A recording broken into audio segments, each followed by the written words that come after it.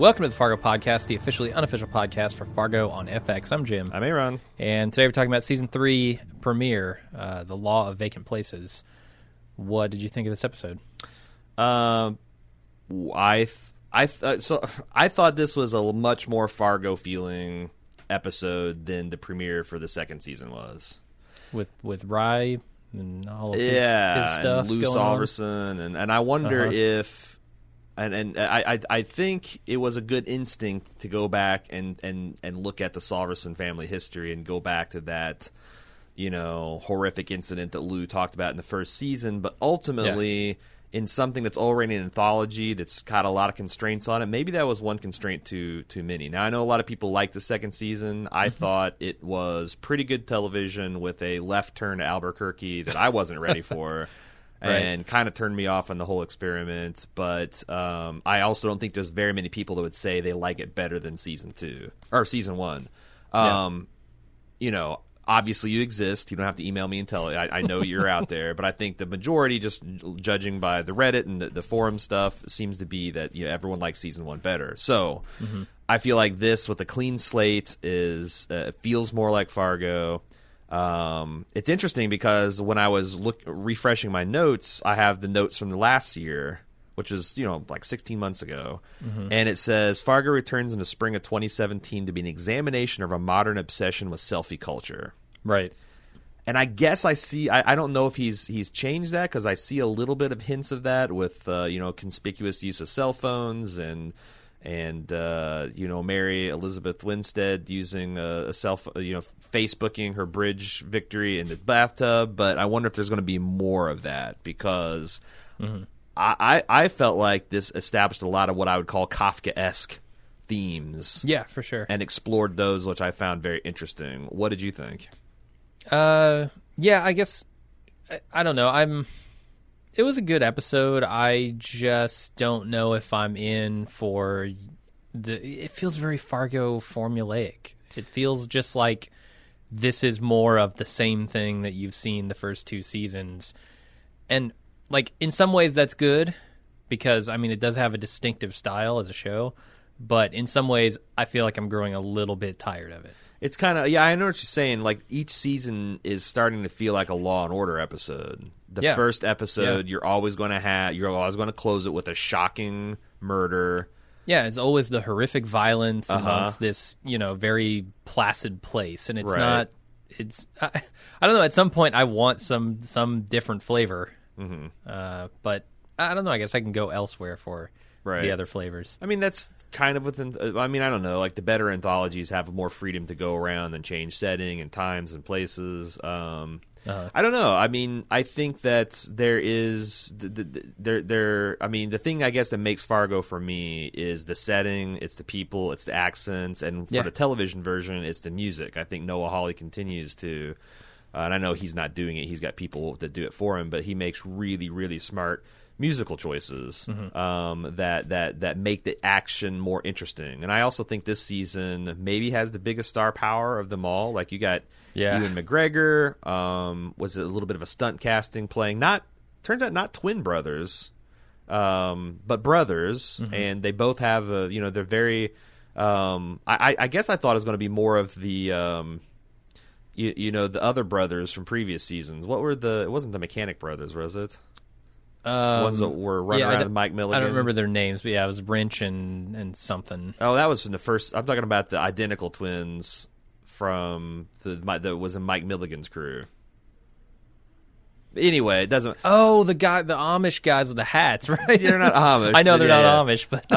but I thought that it was going to be more like that, but because I didn't know anything about this season other than Carrie Coon is in it and Ewan McGregor plays brothers. Yeah. And I thought they were going to be identical twins, but they actually really, really do a good job of distinguishing these guys from another. It's not just even the makeup, right? Because obviously they look very different, but still both recognizably Ewan McGregor, but he embodies them with very different personalities, and they have very different histories. They're very different. They're very different classes. They're at different points in their life. One has reached a level that they think they're happy and content, but there's danger lurking under the surface, and the other The other guy has kind of not hit rock bottom, but just can't get his life started. But he's got a new kind of optimistic thing that he's striking out on with this relationship with his parolee girlfriend. He did. Yeah, he did Nikki, have it. Yeah. So I don't know. And there's also a lot of flavor from previous Fargo. Because like I said, it's almost like you're mixing and matching archetypes. There's a lot of the girl who kissed Spider-Man. I'm totally unprepared to. Kirsten Dunst. There's a lot of Kirsten Dunst's character in Nikki. She's I would say she's the fully actualized version. Oh yeah, of that character. But I don't know. And Carrie Coon is playing the classic Fargo sheriff, right? Fargo chief. So there's a lot to like in here, and also and I think they did a good job setting up the tensions. I think the tensions feel very real. They feel important for all these characters. So I mostly like the structure. I just don't know if I'm ready for more of what Fargo offers just yet. Hey, before we talk about the episode proper, I want to let you know other things going on at baldmove.com because we are jam-packed. Not only are we doing Fargo, we're also doing HBO's Leftovers, we're doing Better Call Saul, we're doing what we call Bald Move TV, where we're going to be this week and early next week summing up the whole series of Girls. We're going to be talking about The Expanse on Sci-Fi, which is a great new science fiction show. We're also going to be doing first-run Bald movies coming up, which is Tom Hanks' vehicle, The Circle. Week after that, I think, is Guardians of the Galaxy. We also have a commission podcast coming up, which is the remake of The Wicker Man starring the incomparable Nicolas Cage. That's going to be a lot of fun. Tons and tons of stuff coming out all the time on baldmove.com. If you're interested in any of those shows, please check them out. So let's. I would suggest we start with Emmett. He is the younger brother, yet he looks 20 years younger than his younger brother. He's the one that's got. What? He's the one. Emmett is the one. Emmett and Ray are the two brothers. Yeah, They're Emmett's older. No, Emmett's the younger one. Okay, that's not what I got. But is he the older brother? I thought so. Yeah. Oh, that's right, because he's the real older estate brother, guy. but he looks younger. Right. I can't explain that. Maybe Ray got all the bad genes. Yeah, and also he's probably taken better care of himself. He's lived an easier life, let's say. Right. How many years has Ray lived in the Corvette? Because the number's not 0. You're right. You're right. It's not. And that's the worst. If you have to pick a car to live in, Corvette's amongst the worst. It's I believe. approaching infinity. It's the number of years. But he's got. So it's interesting because they establish him as a guy who's kind of like he's the parking lot king, and there's a lot of interesting imagery of Ray, who's his brother, and he's working this shit parole officer job, and he's always looking out at this window because he parks in this lot that is one of his brother's Stussy Lots Limited is always there looking him in the face, his brother's massive wealth, and we open up with them having some sort of party. It might be an anniversary soiree that he's throwing, champagne dinner, everybody dressed in the nines, and Ray and his girlfriend are in the background, kind of casting shade over everything. The other character that kind of is in Emmett's orbit that we have to talk about is Michael Stuhlbarg. Yeah. Cy? Playing this character named Cy, who is his consigliere? Yeah. I'd say so. And as much as someone from his lawyer, technically, right. His attorney, whatever. Right.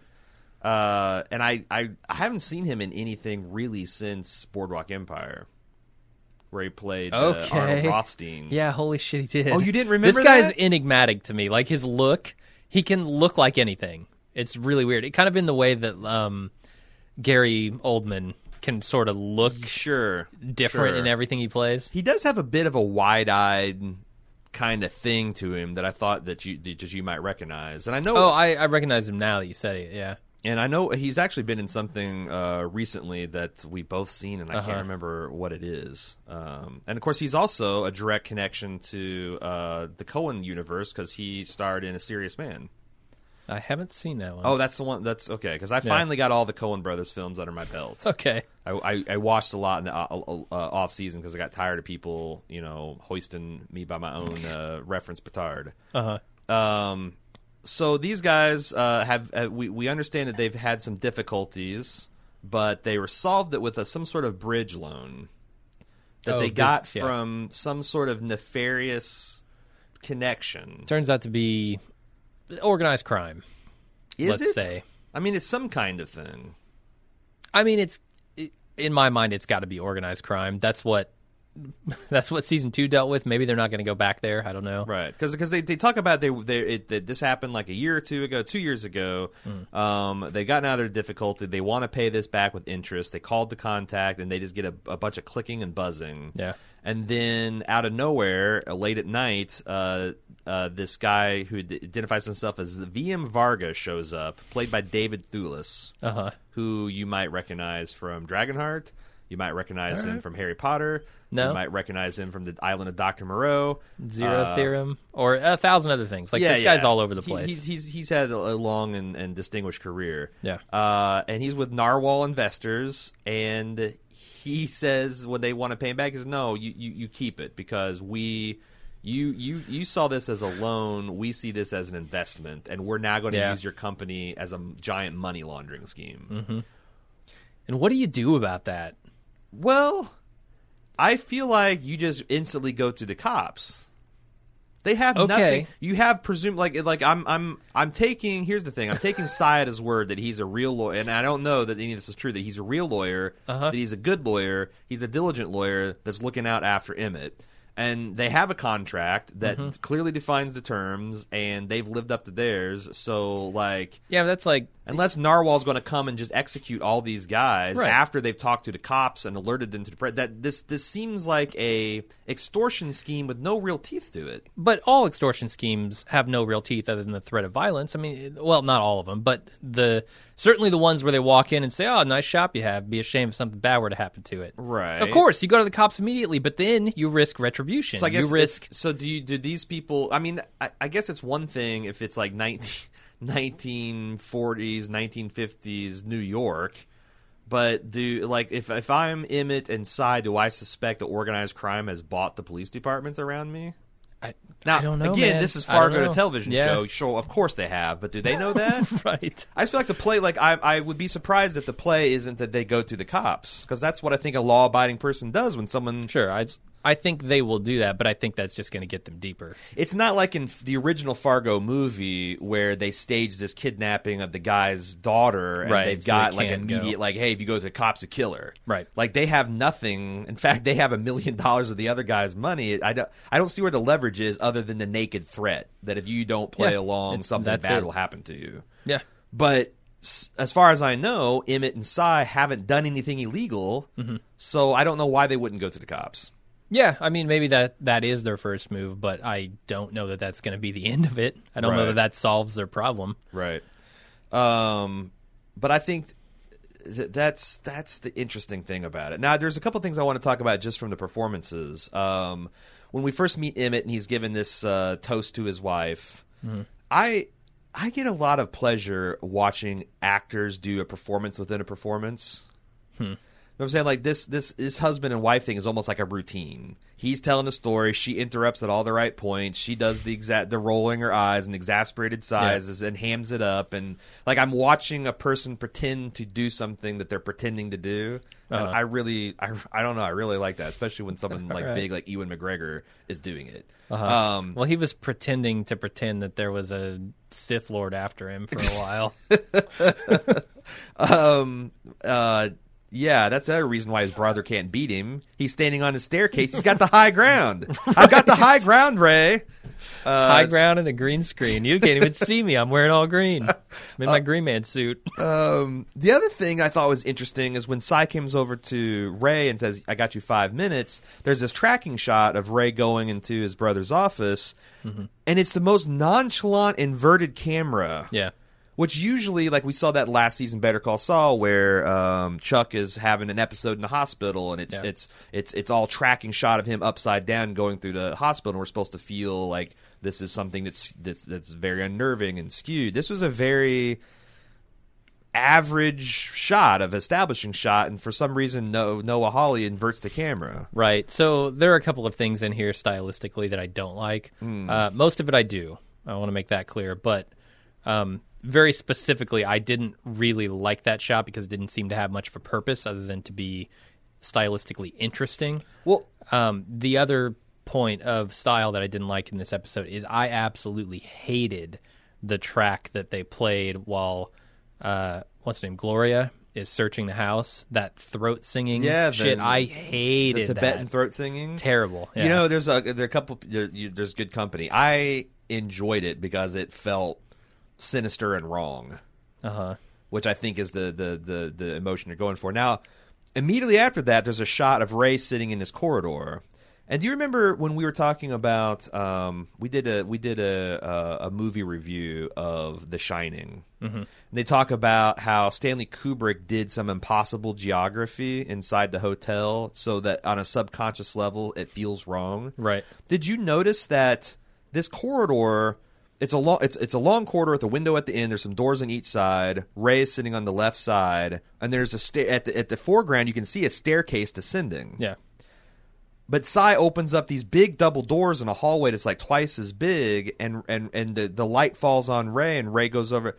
How is that hallway constructed? And I'm wondering with the skewed camera if Noah Hawley's is trying to do some of this almost Shining-esque impossible geometry to get at the idea that something not quite right is going on here. But why? Because at this point in the show, that shouldn't really be the thing on my mind. Like, there's nothing weird or strange happening necessarily. He's just, I guess, gearing me up for something to come later. Well, remember in The Shining, the first time they used impossible geography is when Richard Nixon, when Jack Nicholson, Tricky Jack, when he goes in for the interview, it hits you right off the bat that he takes him to the internal room of the hotel that's got the external window. Right. So, like, that's before anything weird happens in the movie. Well, other than the tracking shot of Jack with the crazy ass music playing. But you know what I'm saying? Like, that's kind of like to get you into that frame of mood from the beginning. So, like, I suppose so. I don't know that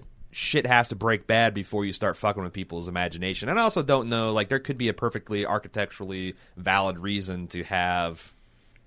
Yeah. But I can't imagine it, because how do you get to that hallway? Yeah, I mean, we need the documentary Room. We do. Whatever, 1408 or whatever it is. Yeah. Starring John Cusack and Jack Nicholson. 419 Eden Plains. Yeah. But I thought that was kind of interesting.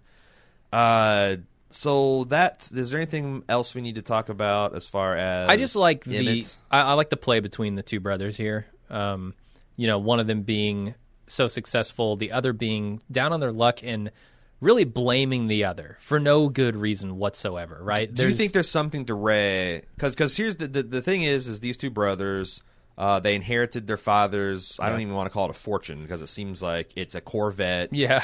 Reasonably, it's a nice Corvette. It was probably nice when he got it. And a nice stamp collection. And the stamp collection turned out to be worth millions. Right. There were several dozen stamps. Emmett's got one left that he keeps in a pretty ostentatious frame in his office. Ray says, "You tricked me into taking the car." And Emmett says, "No, that's not true at all. Who do you believe?" I don't quite yet know who to believe, because I don't know the circumstances around their father's death. Like, when did he die? Were they 9 years old or were they 30 years old? Because I don't see a 9-year-old going, "Oh, fuck yeah, stamp collection, baby." Yeah, and I see a 9-year-old going, "I want the Corvette, Dad." And how much older is Emmett? Is Emmett like 20 and his brother's 16? Yeah. But because it seems like what you would do is you would have all this stuff appraised. You wouldn't. I mean, I don't know. Maybe there's sentimental value in a car. Maybe they both always wanted a car. I don't know enough, but there's Emmett definitely sees it as, you made your bed and now you don't want to lie in it. You got buyer's remorse because I've got all these nice things, and now you have to take small loans from me to repair your fucking Corvette. Right. And Ray sees it as, you swindled me. And he comes back wanting a sizable amount of money to buy his girlfriend, Nikki, a ring. Which I thought was interesting how quickly Emmett and Cy smoked out. Like, oh, you meet her at work? Yeah. Because he turns out Ray's a parole officer, and Nikki's his parolee, or however that works out. Yeah. Not a great idea. I get the impression of Ray that he's a man who does not make good decisions. Sure. It's not that he's a product of this one misinformed or badly made decision that cost him millions of dollars. It's that he routinely makes poor decisions. And maybe that is the thing. Like, that's stuck in his craw so bad that he can't see past it, and it keeps him trapped in whatever cycle of crazy shit he's doing. But he certainly is shown as a guy who makes rash, impulsive, selfish decisions without thinking the consequence, because we see him do it several more times this particular episode. Right. So do we want to let's talk about Ray and Nikki a little bit. Nikki has dreams of being a professional bridge player. Right. Now, I know nothing about bridge. Me either. I know that there's at one point, and I think this is thematic, she says to Ray, "You're the dummy." And I did look up enough to know that the dummy's job is to play all of their their cards face up on the table and then do nothing else. The other player... What's the purpose of that? I don't know. Is it a psych out? Well, because before, so you played like what the Midwest were all crazy about euchre. Yeah. And it's where you tell how many tricks you think or how many hands you think you can win, and then you're kind of bidding on that, and whoever's got the higher gets to do it. But then if they fail, they lose. Now but the thing is, you have to make those bids only knowing what's in your hand. You don't know what is in the dummy's hand. Right. So I think there's a little bit, when she says we're hand in glove, there's got to be a little bit of, I mean, obviously table talk is illegal. It's like going alone, sort of? Yeah, except for you can use their hand too. But if you miscalculate, and here, so the episode title is The Law of Vacant Places, right? Uh-huh. And that talks about the theory of bridge, of how knowing what's in your hand, how you can with probability decide what is in the defender's hands and what's in your partner's hands. And by making him a dummy playing face up, then you would have better information, I guess. Well, you have to like make you have to do. I think you you have to make the bid and declare who's the lead and who's the dummy before you know what's in their hands. So I guess yeah. I mean, I know nothing about bridge, but I got to say this montage made it look pretty cool. It does look cool, even though you've got a bunch of 90-year-olds in here. It essentially looks like a bingo hall, except they're playing card games, and I don't know. I thought it looked pretty cool. As someone who just recently played bingo on a lark, you can make anything cool and interesting if you put money and stakes behind it. That's true. And if you have like hardware, like purpose built for the game, like where you can put you got like contracts and bids, and all this stuff. Yeah. And really I just want to use one of those bingo stampers. Yeah, because those are cool. Yeah, I got one now. You do? I do. I got a bingo marker. So there's a lot of. I think that there's this. This bridge is probably going to be a continued lens that we view things through. Now, the bad news is I think we're in good company, and the vast majority of Americans have no idea anything about bridge. So we're either in for an education, or they're going to be very shallow, surface level allusions to the game of bridge. Yeah, I mean, it seems like calling him the dummy here. Yeah, seems like she's just not stringing him along, but pulling him along. Yeah, because she sees all the hands that he has, or all the cards he has in his hands, and she's able to. She's actually the one making plays. Yeah. Throughout most of the episode, or she's at least fixing the mistakes that he's made by making these plays. Yeah. The thing is, I saw several reviews talking about her being delusional as far as the value of like a professional bridge player, and I guess none of the claims that she made, like that they could win these tournaments and get sponsorships and we're talking six figures. Like, I believe that a top bridge player could probably get $100,000 in winnings and endorsement in a year. That doesn't seem extravagant. I have no clue. Right. Like, if it was poker, I would say that's super low. But bridge, sure. I have no idea. Right. It's like ping pong when Forrest Gump wins ping pong. Like, I believe you could get $50,000-$60,000 if you're the best. If you're going to the Olympics and you're playing ping pong. You can do it playing Magic the Gathering. Hell yeah. I think Magic the Gathering, though, is more popular than bridge. Probably at this point. Wouldn't surprise me.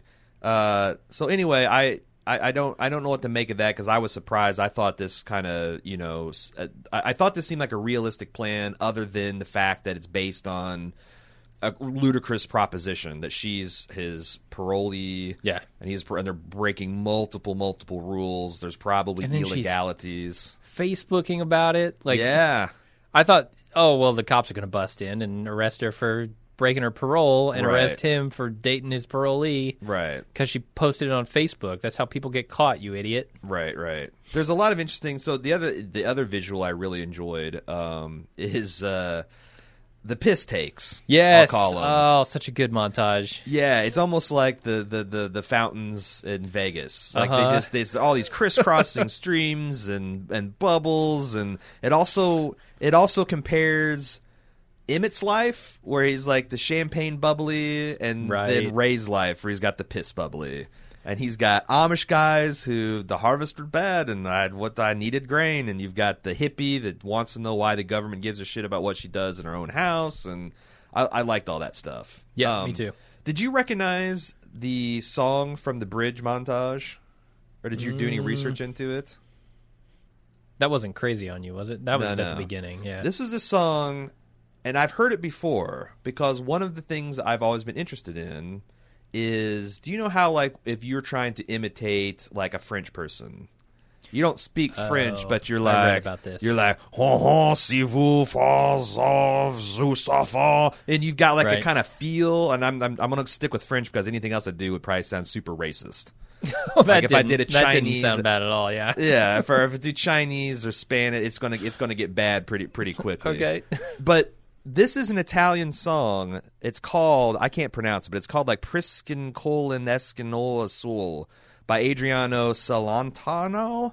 And he composed it. It's all gibberish, but he composed it as to make it sound to an Italian ear how Americans talk. Right.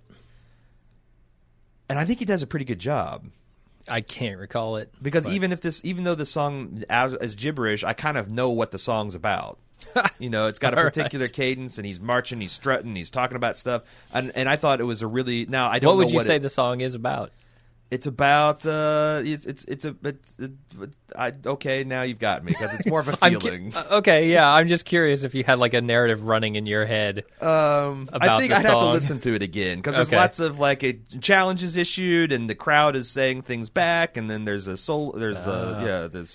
a tale of a dance off, good old fashioned American dance off. It kind of has a little bit of The Devil Came to Georgia to it. Okay. It's got a little bit of like Johnny Cash. It's a very particular type of. It's got a little bit of Neil Simon to it, I think. All right. Anyway, but I thought that was interesting. I don't know what it means, although it kind of lends this whole Kafka-esque thing that's happening over the whole episode that we're going to talk about at the end. Anything else we want to talk? I mean, obviously.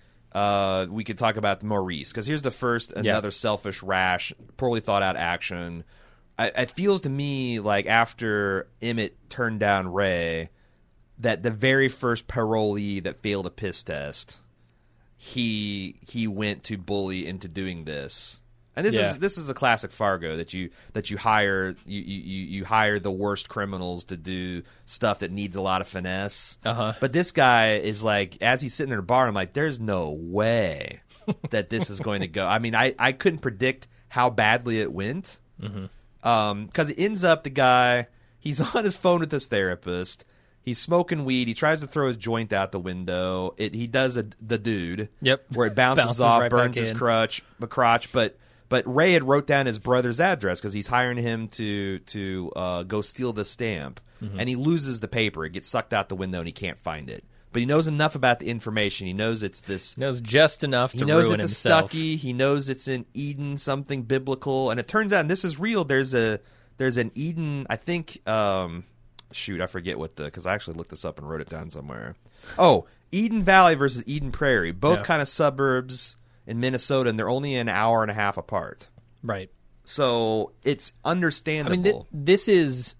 Like, if you live in the Midwest or have ever spent time in the Midwest, that's the most natural thing ever. Like, Indianapolis has so many greens around it. Greenfield, Greenwood, right? Greenville. Like, Greensburg. They're everywhere. Yeah. Like, this is what the Midwest does. It takes one name and it just runs with it. It's like peaches in Atlanta. Yeah. They got a thing. We got fields, and we got green things, and we got plain fields, and we got green fields, and we got...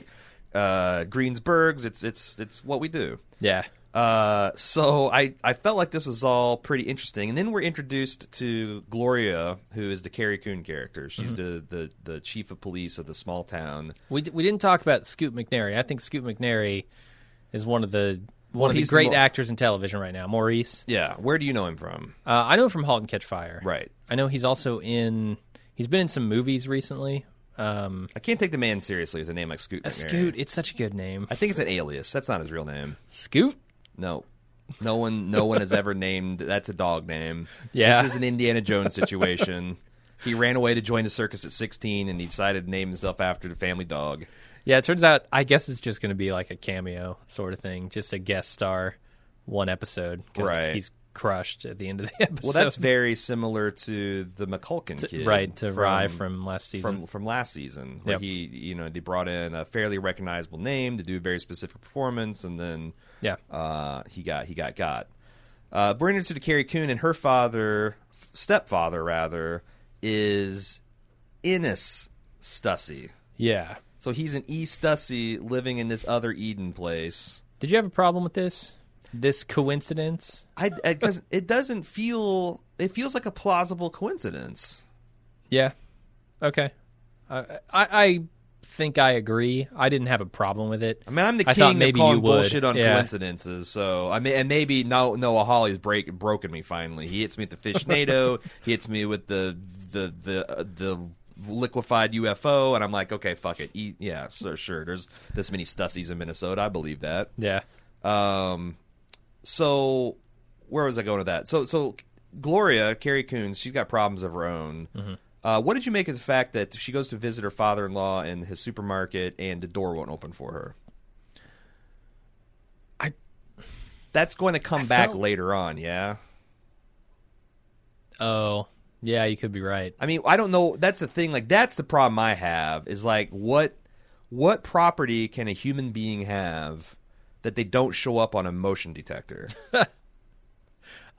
I for some reason I read this as the kid turned the door off, essentially. Because he didn't want to deal with people in the store, and the grandpa is just that out of it. He's blitzed. Soft closed it. Yeah, like he's getting wasted on his own supply. Is he? Yeah, you see him take a couple swigs of the booze before he puts it away on the shelf. No, I didn't. Yeah, it takes a couple big old swigs. I saw him drink frozen vodka right out of the freezer, which I'm like, my God, how does that I feel like that's what killed him. Yeah, that would instantly shatter your teeth. Yeah, and freeze your esophagus and kill you. Yeah, I read it as the kid shut it down because he wanted to play Game Boy or whatever. Huh. I don't know. He doesn't seem like that kind of kid. All right. He seemed more of a conscientious, shy kid. Uh-huh. But the big thing about her is that she's getting squeezed out of her chief position because this small town is being subsumed by the county, and like many times they do, her department's going to get. She's going to be the highest ranking officer of the department, but she's no longer going to be the chief. Yeah. Which is probably a big deal for people like this. Anyway, long story short, Maurice, Scoot McNairy, shows up to her stepfather's house and duct tapes him to a chair, and we're not clear on the details, but Ennis doesn't survive the experience. Yeah. And Maurice steals what looks like be a book of just conventional stamps. Uh-huh. And goes back to Ray and demands pay because this has gone bad wrong, and it's very very very reminiscent of what happens in original Fargo, that the crooks bungle it, and now they want money that this guy doesn't have, and what are they going to do? His girlfriend thinks quickly and is able to do this complex thing where she's counting steps and she's timing it, which is weird because it didn't actually go anywhere. I know. I actually kind of love that. So okay, this whole time I'm thinking there's no fucking way she's going to hit him with this air conditioner. Right. And then he's stopping on the stairs to light a cigarette. He gets hung up on the banister. And then he stands out. And then he just chills out for in the front. like a minute for them to get the air conditioner dropped on him, and it kills him in spectacular fashion. Oh my God, it crushes him. Now, here's the other thing about the scene. I thought it was great because she uses this. She's very quick on her thing. She uses the fact that she's a beautiful young woman to throw Maurice off, and then she's also enthralled Ray enough that he doesn't get the obvious to like, okay, go for the gun. Yeah, he finally goes for the gun, and he loses it. It's hilarious. But now, up until this point, I thought she had no affection for Ray whatsoever. Yeah. But when Ray leaned back to kick that air conditioner out of the window, she looks at him with what I think is obvious affection. Mm-hmm. So what is your take on this relationship? Yeah, and I don't think she takes the heat on this thing for him if she doesn't care about him. So yeah, at the end of this episode, I came away thinking she cares about this guy for whatever reason. Right. You know? Now... Then she calls the cops and says this is a 9 because apparently she's been complaining to the landlord to get this air conditioner. It's Christmas time.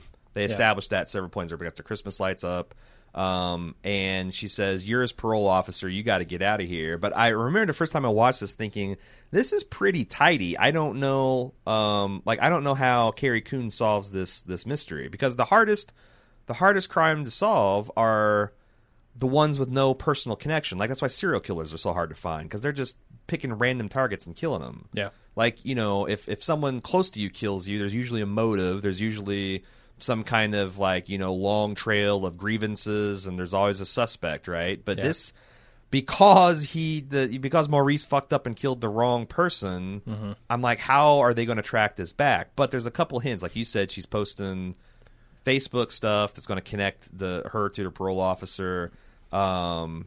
The other thing is that Maurice was on the phone with a shrink, and he specifically mentions the angry conversation or the mean conversation his parole officer had with him. Other than that, I don't know what connects this. I mean, that note is out there. That piece of paper is out there with the address of the real person on it. That's true. Which could, he could confuse. I mean, if you jump to the conclusion that, maybe he got the wrong E. Stussy, maybe you go see the real one and then you connect Ray. But how would you find, I mean, that's the thing. And then you realize, that was his parole officer. How do you find a white scrap of paper in the frozen north, right? I don't know, man. Like if someone does, like I will believe it will happen, but I don't know. Maybe it like blows up on Carrie Coon's porch or something. Because like if the cops find it, I'm like, there's no way. If a little kid finds it, if I'm a little kid and I find that and I show it to my parents, they just like, okay, fine. Why'd you pick up trash? Throw it away. Actually, you probably get punished. What are you looking at here? These people are doggy fucking. Because on also you got the.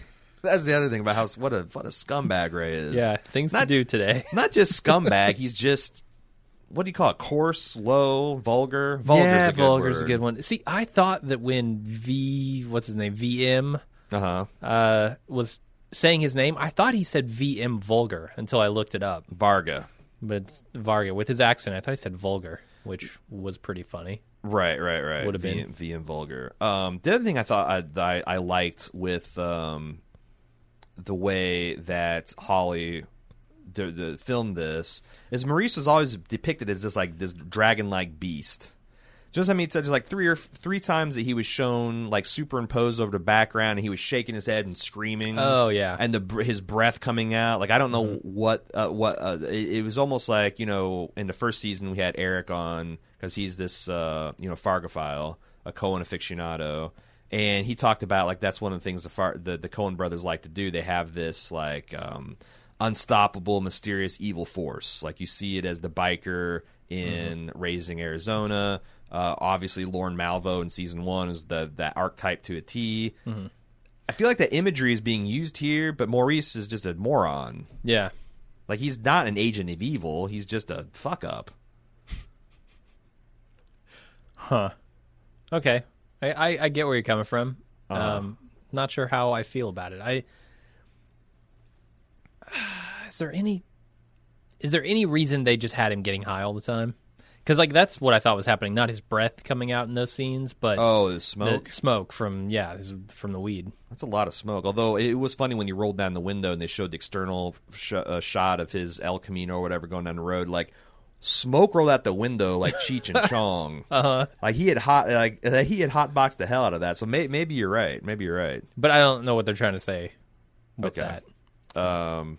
So that's kind of where we end the episode. But there's one other detail I want to go back to talk about with Gloria's family. Mm-hmm. So it was her son's birthday, and they went over to her stepfather's. We find out the other thing that's happened in the recent past is that Gloria and her husband's been divorced.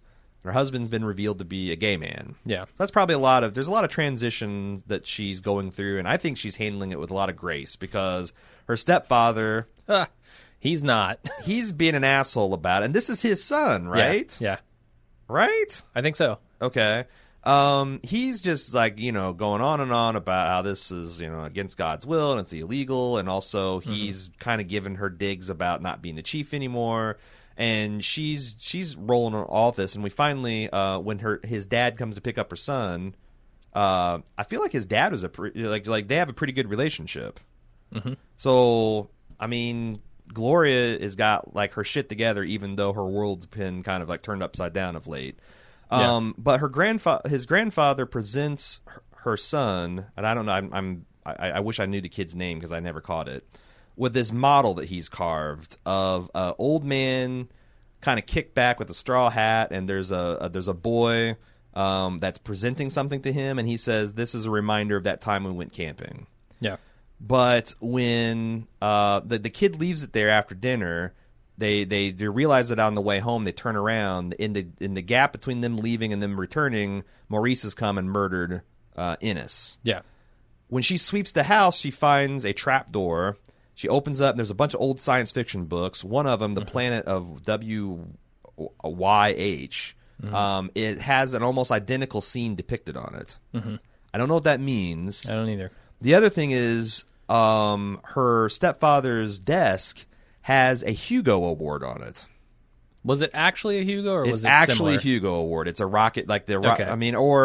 I mean, if it's not the Hugo Award, you're supposed to think it's something like that. Right. And there's a bunch of, looks like fan correspondence, maybe some manuscripts. So Yeah. I think they're hinting at that her stepfather has a dark secret of being a fairly famous science fiction writer. Yeah, potentially. I don't know. Maybe they're trying to set up something for season 4 here. Oh. Or maybe... Well, I've got UFO trauma. I know. So I'm like, oh, this better not be any more alien shit, man. I can't handle it. I'm with you. If I see a hint that there are going to be aliens in this show, I'm out. Yeah. So that I think that's the majority of what I wanted to talk about. Is there anything that you had? So we didn't talk about that scene in the very beginning. You said you wanted to talk about that at the end, and it ties into a couple of different things here. It's so another piece of stunt camera work. What did you? Yeah. I thought it was a little much to start off the season inside a microphone. Oh yeah, that part of the opening scene. Yeah. Whatever. Okay. It's fine. It's some fancy imagery. It's East Berlin, October 1988. Right. What adds the extra Kafkaesque nature is that in November of '89, just over a year later, the Berlin Wall's going to fall. And we have an East Berlin government official interrogating a German citizen about some imagined crime that he's committed. Yeah. And I mean, it's this is basically a long form way of saying the this is a true story, or whatever the text is that they've been putting at the beginning of this show, right? Which they do again. This is a true story, or something like that. This is a true story. They've changed the names of this I don't know, to protect the survivors. Their names have been changed to respect the dead.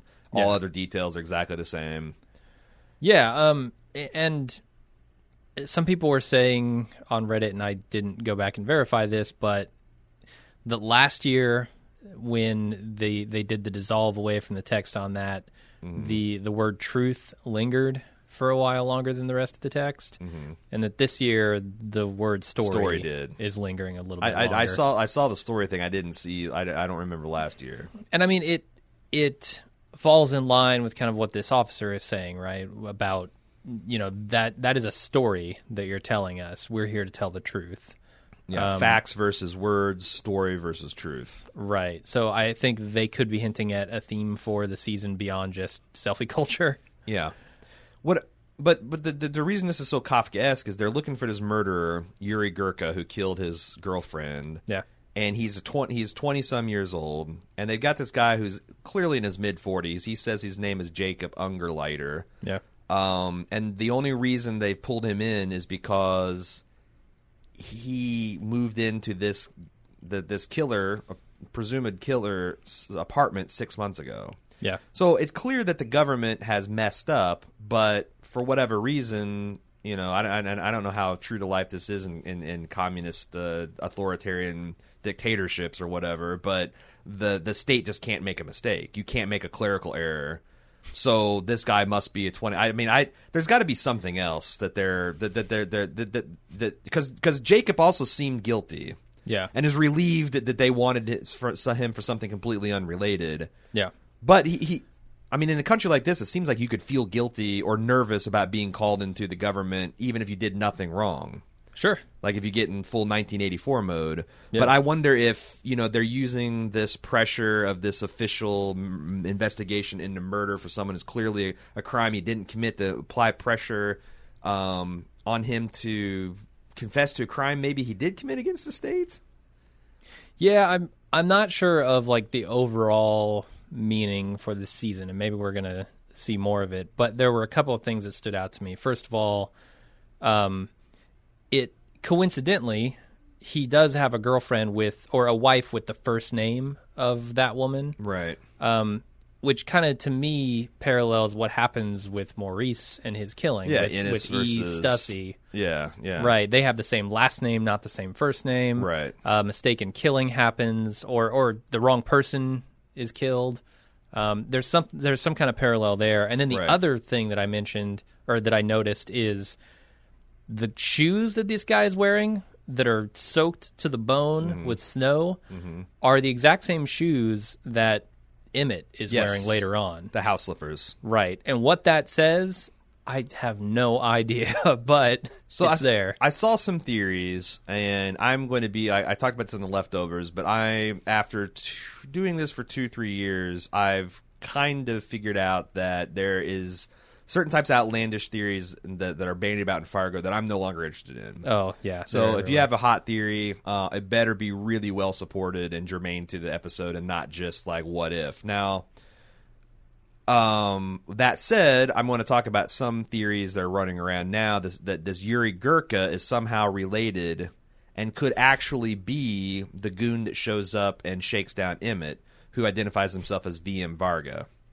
Now, there's no real connection there other than VM Varga looks like he would be about the same, like about the appropriate age. He's totally changed his accent?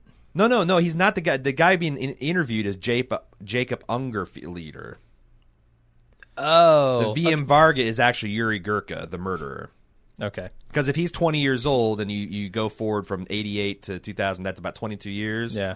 David Thewlis looks like, and he's got a distinctly European English accent. So the people are wondering if there's some connection there. Or maybe it's the other way. Maybe it is the Jacob Ungerleider that... well, no, there's no way. There's no way that he could be that. So, because he's too old. He would be in his 60s. But I don't know. You're right. I don't know what other connections other than the truth versus fiction, the Kafkaesque nature. Now, there's another tragedy is if this guy goes, gets shot or put in prison. If this happened a year later, the Berlin Wall falls and they don't live in a police state anymore. So I wonder if there's also going to be something like, what if Ray is actually going to come into a bit of money, or what if his brother was going to give him the stamp anyway, and this events he set in motion are going to, if he had just waited and bided his time. Maybe a little patience. Yeah. Yeah. Yeah. I don't know. It's. I feel like they did a pretty good job setting up an interesting season. Yeah. I think the characters are there for it. I guess I shouldn't have expected any more after kind of, taking a look at Molly from the previous season and, Patrick Wilson and stuff. Like, those characters aren't ever that exciting. Like, they're there to be the rock. They're there to be the foundation of the show. But, all the characters. So I'm still up in the air about Carrie Coon's character. Well, but, I mean, she's also she's the most direct descendant from Frances McDermott's portrayal in the first movie. Like, she's just this unflappable, like you said, the rock that everything else kind of swirls around. Yeah, and I get that. It's just not that exciting. Yeah. Whereas these other characters seem to have real personality and life, and I think I'm going to enjoy watching them. The other Fargo trope is that we see the crimes unfold as they happen. There's no suspense about who did it. Mm-hmm. The suspense is, are the guilty going to be punished, and are the law enforcement going to be able to figure out the because, like, again, but with these random acts, because Rye wasn't killed by another gangster. He wasn't even killed by any reprisals from killing the judge. He just got accidentally ran over. Right. And that's very hard to figure out. And that kind of is a pattern that Fargo repeats, that it seems like the police have nothing to go on, and just by pulling out threads, they figure something out. Yeah. So I don't know. What did you think? The other thing I want to talk about is, what did you think of Ewan McGregor's accent? Because I thought everybody else is pretty solid. I saw some praise on the forums and other places, but I felt like an English guy doing a Minnesota accent to me. So I feel you on Emmett. For some reason, there's this distinction between Emmett and Ray. Oh, no, they're very distinct characters. I think Ray's accent is actually pretty good, and Emmett's is a little iffy. Do you think Emmett's more of an upper That's what I'm trying to figure out, yeah. Because we talked about that before, that we've seen, posh, like everybody's got, it's kind of like in the South. Uh-huh. That's something that this latest S-Town podcast was really good, because a very intelligent Southerner, sounds to a foreign ear as ignorant as a stupid-ass Southerner. There's something about that accent that just made, you could be fucking Einstein, and if you got that deep South shit-kicking drawl, no one's going to take you serious. And I feel like the Minnesota accent is that kind of same thing. People have expectations for you, but there are differences. I feel like a Southerner could probably distinguish between a Southern gentleman or gentlewoman and your average shit kicker, where a person from the coast would not. I mean, the true ignorance lies in the people who judge them, right? Well said. As someone with a little bit of a draw myself, I felt that prejudice a time or two. Yeah. But I do think that maybe you're onto something there, that he's trying to do more of an upper class Minnesota nice. Yeah, maybe. To raise more rough spun and folksy Minnesota accent. Yeah, I have a hard time imagining that Ewan McGregor wouldn't be able to pull off an accent. I mean, it happens all the time. There's shitty American accents, and this is not a particularly easy one to do, I don't think. You're probably right about that. Now, you can lean into the you betches and okay now and that kind of stuff to get you halfway there. He seems to be avoiding those mostly as well. He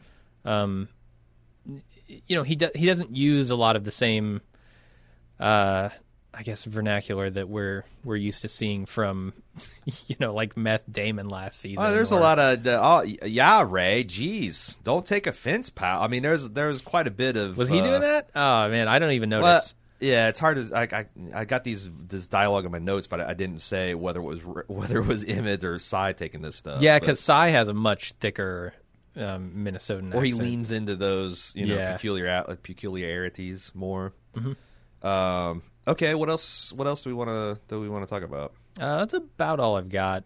Okay. I am excited for this show. I want to like it, and I want to be as excited as I was about the first two seasons. Mm-hmm. And I hope they don't go too far overboard on the style stuff, because that was one of the things about Legion, which is also an O'Hawley production. We recently covered it. Sometimes they got a little too indulgent with that stuff, and it started making the true story of the series a little less interesting to me. And I hope they don't go overboard with that here. Yeah, I mean, so this is the fourth thing. This is going on because we, as you said, we covered Legion. This is the fourth thing we see Noah Hawley do, and it seems like he does this really high concept stuff. And sometimes it works and sometimes it doesn't. Because we were worried in the midpoint in the Legion that this was going to pay off. And then I don't know how I think you feel the same way as I do, that by the end of the season it was really, really good. Everything came together and they stuck the landing and it was a really engaging piece of television. But you're kind of worried because you've seen season 2 of Fargo and like, oh my god. Where season 2 of Fargo fell apart for me at the end. Where other people were delighted. I mean, it's clearly, but he does do this audacious, very, high concept work with a lot of underpinnings of philosophy, and now he's got bridge going, and like there's all this esoteric stuff that's swirling in his head, and he gets it out there, and sometimes it sticks, and sometimes it doesn't. And you combine it with a series that very much has its own style, like Fargo. It can be a little overwhelming at times. Maybe I just have Hawley fatigue from now seeing this being the fourth season or the fourth series I've watched. But I don't know. I just want an engaging story, and I think he has pulled that off mostly. Yeah. In the previous 2 seasons. Certainly in season 1, it was super engaging. Season 2 was 90% engaging for me. I'm hoping he can deliver just as much here. And going forward with Noah, I would like to see him do something that's more of his own thing. Yeah. Because we talked about this, even Legion, it's a Marvel property, and he was clearly going with a lot of like Kubrick and Wes Anderson influences. And Fargo, of course, he would be an insane person not to go after Coen influences. Right. But if your whole career has been made up of intentionally aping other people's influences, what is your own style? What do you have to say? And I guess after he gets done with Fargo, and I mean, it seems like for the foreseeable future, he's going to be doing Fargo and Legion. That seems like a full friggin' plate. I would like to see him. I kind of almost feel like this should maybe be the last season of Fargo.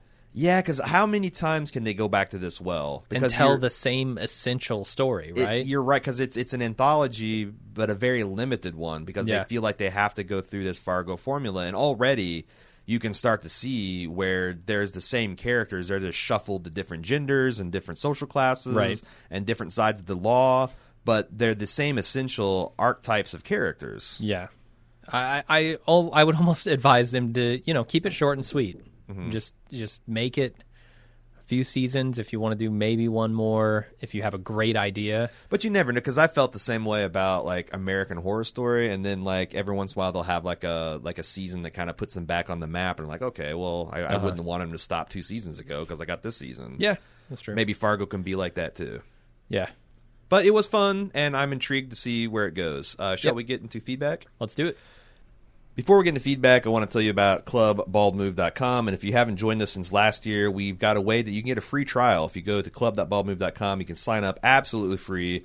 It's a great way to support us. We're doing a lot of podcasts, a lot of smaller kind of boutique shows right now. And the only reason we can do that is because we run Bald Move as a full-time gig. So we've got the time to do all the analysis on all the shows. And it takes a lot of time to do it.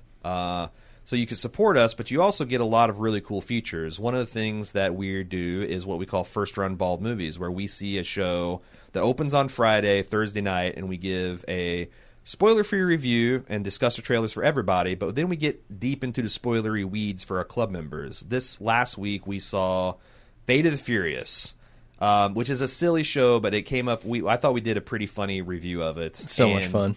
It was a lot of fun. This is the 8th movie we've seen of these types, and you know what you're getting into. But what we're about to, at the end of the podcast, we have a preview. And it's not very spoilery because we're essentially discussing the first 5 minutes of the film, where we break down the action as Dominic Toretto engages in a very unconventional race in Havana, Cuba. So if you want to get a preview of the type of content you can get exclusively for club members, check out the very end of the podcast. Go to club.baldmove.com to see everything else. You get ad-free feeds, exclusive online content, VIP access to the forums, tons of stuff. Go to club.baldmove.com, and thanks in advance for your support. Davey Mack, first up, says, I came into this knowing nothing except that Ewan McGregor was playing the brothers and that Carrie Coon was in it. So I was pleasantly surprised to see the rest of the cast. I love Mary Elizabeth Winstead. I was thrilled to see Michael Stuhlbarg from the great Coen film A Serious Man and also from Boardwalk Empire. Then David Thewlis, none other than Professor Lupin, and Knox Harrington, the video artist from The Big Lebowski. Oh, shit, I forgot he was in Big Lebowski, that's too. Right. Yeah. Straight up Coen Brothers awesome. cred. Pops up as and I almost jumped out of my seat. I love him as an actor and haven't seen him show up in anything for years. Anyway, I'm still processing this episode. I thought the opening was great and it pulled me right in, literally with that wooded picture in the background. We didn't talk about that too. Is it dramatic license that this police officer has a framed picture of the woods that we then zoom into in Minnesota? It's gotta be. Or do you think that there is a direct... I mean, there's some... time travel?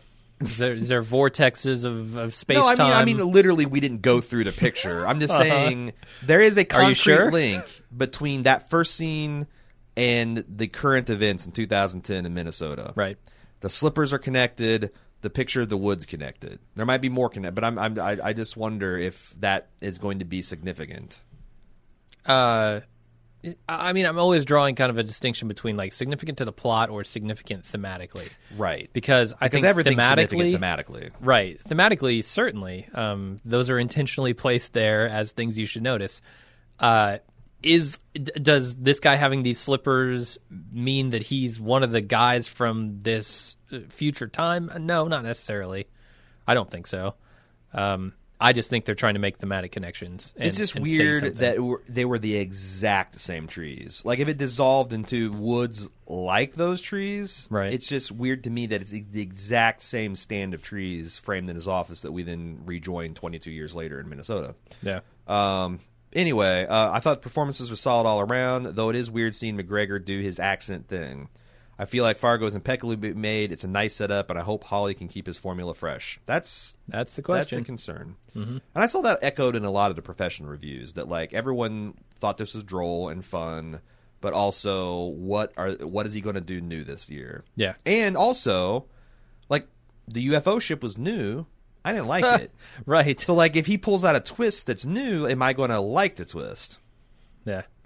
Emin of Seattle says, spoiler alert, something I didn't quite catch is the man being interrogated in East Germany, the same man who just basically loan sharked a Rich Brothers business. I think he's going the same, like, I don't think the man being interrogated, that's what I was going to, I don't think he's the same guy, because this guy was, like, in his 40s, and David Thewlis is not, I don't think, in his mid-60s. Yeah, I can look it up while you're reading. But however old he is in real life, I mean, I don't know what they're. But to me, like, the ages doesn't work. Now he could be 54. He could be the mistaken identity killer in the East Berlin office. Anyway, he continues, or they continue. This seems like classic Fargo already, where the crime's spinning out of control. I really liked the episode, but some little things are bothering me. Like, why did the police chief grab her shotgun and radio for backup as soon as she saw the door busted in? I mean, I have a CCW and carry a 9mm in the console of my car, so I'd have armed myself and called 911 before entering my house if I came back and have my door breached open. It seems weird a cop would immediately assume home invasion and act accordingly. Where do you live? I mean, that's the thing. Yeah, do you live... because I live in the city, and even if I came in my front door slightly ajar, I don't know that I would immediately call the cops. I'd be like, oh... did the wind blow it up? Did I forget to shut it? Did my cat do something stupid? Like, especially if you know there's someone in the house, or there was. Right. Like, maybe they just opened it and went around back or something. Like, right. And I mean, I guess if you're running around toting a 9mm, like, that kind of paints you as a little hypervigilant. So maybe you would jump to that conclusion, but a person who's, of course, most police officers I would put in the hypervigilant category as well.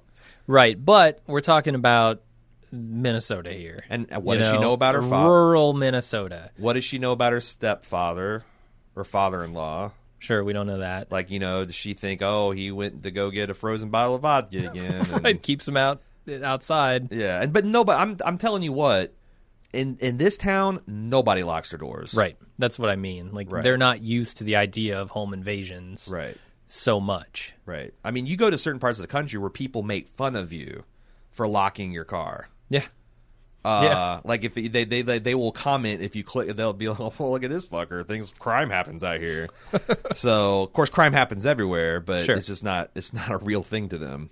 So, I don't know. Different perspectives. Allison R. So, did you notice the name they mentioned at the beginning of the Fargo episode, where the three men are smoking cigars in the study, is an Ehrmantraut? Oh yeah, we forgot to talk about that. Mike's last name in Breaking Bad, Better Call Saul. I think I noticed it right away because I watched this week's Better Call Saul episode right before, and they had mentioned it there. Now, what's weird is I watched this on the Fox app my second time through, and the subtitles said he was an Ehrmantraut, spelled exactly like Mike. Yeah. But he's credited and mentioned in like reviews as Armintraub, with the Ermin is spelled differently, and instead of a trout, it's a Traub. And Hawley confirms that's the spelling. So I thought it was a fun little nod to what Vince is doing over on the other channel, but it seems like, I mean, Armintraut does sound like a Minnesota type name. Absolutely, yeah. So I don't know. It doesn't seem like there's an obvious connection there, and certainly the idea that this might be Mike's brother from another universe. And some people were going that far. Jesus, that's not going to happen. Now, middle of the season, this guy shows up and it's Jonathan Banks. We can get our speculation hats out. Yeah, I thought it felt weird to me, and I know I'm in this like weird elite class of Breaking Bad aficionados, right? Like to me, it was almost far too obvious of a reference. I was like, man, they could have picked something subtler. But I think to a lot of people that was probably pretty subtle, even if they caught it. How many people know that Jonathan Banks' character is right? Everybody knows him how as many Mike. people know it's Mike, and then how many people know it's Mike Ehrmantraut? Right. To me, it was super obvious, but I know that's a minority view. And also, Ermin, I mean, that's an odd name, but like, think of all the odd names we've heard on Fargo: Solverson and Gunderson and Burgle. Yeah, Gloria Burgle. Now, it's funny because now that you mentioned that's something else I forgot to talk about. A lot of the last names of the law enforcement has been like tied, like a lot of last names seem like they mean something. Like Solverson's has the word "solve" in it, and they're solving a crime. And who is the Billy Bob Thornton? Malvo. Malvo, has a very like Mal's bad connection to it. Burgle. Yeah, I mean, it starts with a burglary, right? Right. Right. Is that like that's pretty on the nose? A little bit, yeah. What if she turns to a life of crime because she's getting squeezed out as for chief? Oh man. Carrie Coon as a outlaw renegade, anti-hero to get vengeance for her stepfather. Yeah. Maybe she ends up having to steal the stamp. Somehow. Yeah, she's a cat burglar. I mean, the way she swept that house with that shotgun. Yeah, no, that's pretty good. She looks like she knows what she's doing. Anything else you want to talk about? Because that's it. We didn't get a lot. Traditionally, Fargo starts a little slow with the feedback, and also we're doing it a day earlier than we usually do because our schedule is so jam packed. Yeah. That we're having to really stretch and hustle to get all these shows in. So for the foreseeable future, for at least the next 4 or 5 weeks, we're going to be doing this, releasing our Fargo cast on Thursdays, which. You get it a day early. The downside is it's really compressing the time that we have to watch and do our research and get feedback in. Yeah. So, and I'm not sure if we'll continue to do it on Thursdays once our schedule frees up in a couple weeks, or whether it probably depends on how good of a job we feel like we're doing and how much stress it's putting us on us on Thursday and Friday. But just want to get that out there. So yeah. If you have feedback you'd like to send it in, you can send it in to fargo@baldmove.com, and we'll see you back for the second episode next week.